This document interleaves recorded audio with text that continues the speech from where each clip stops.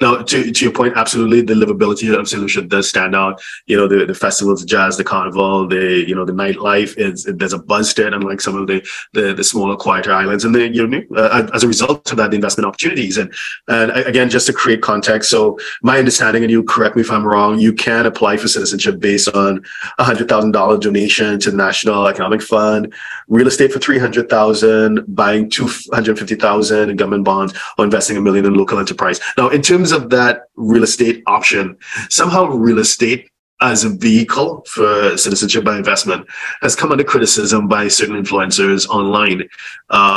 They say it's not value for money, it's hard to get rid of it, it's overpriced, the yield is not there. What are your comments? What are your thoughts on that, the real estate option?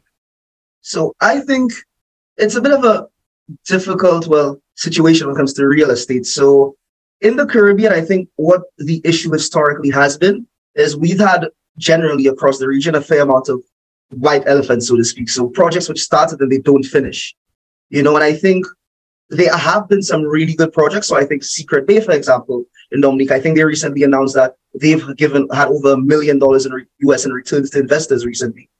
I think, Kapinski is another beautiful property in Dominica. And I was actually in Dominica less than a month ago, and I had the pleasure of seeing what that is, So I think real estate can be a good vehicle. I think like anything else, you need to be discerning when it comes to making that investment.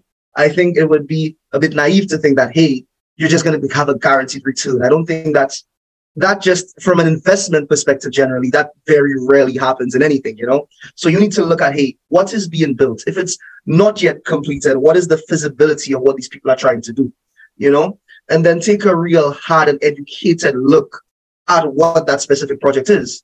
Because I think, again, for every white elephant which didn't finish, you have a few gems like the Kapinski in Dominica, like Secret Bay, as I said. I think Range Developments, they're doing really good work across the region. And all of their developments have either finished or are set to finish. I think in St. Lucia, Galaxy is not yet done, but I'm just, looking at where they're going. I think what they want to do should be a really beautiful resort, which can hopefully get returns. But again, these developments are all by private developers. So you need to be discerning, you need to look at your investment. And generally, if you're just like, hey, if you don't want to really think about it, don't go the real estate route. Because it is an investment, and like every investment, there is a risk. So anyone who's telling you, hey, just spend $400,000, you're going to have a guaranteed return, and after the 5-year holding period, you're guaranteed to make your money back, that person is probably lying to you.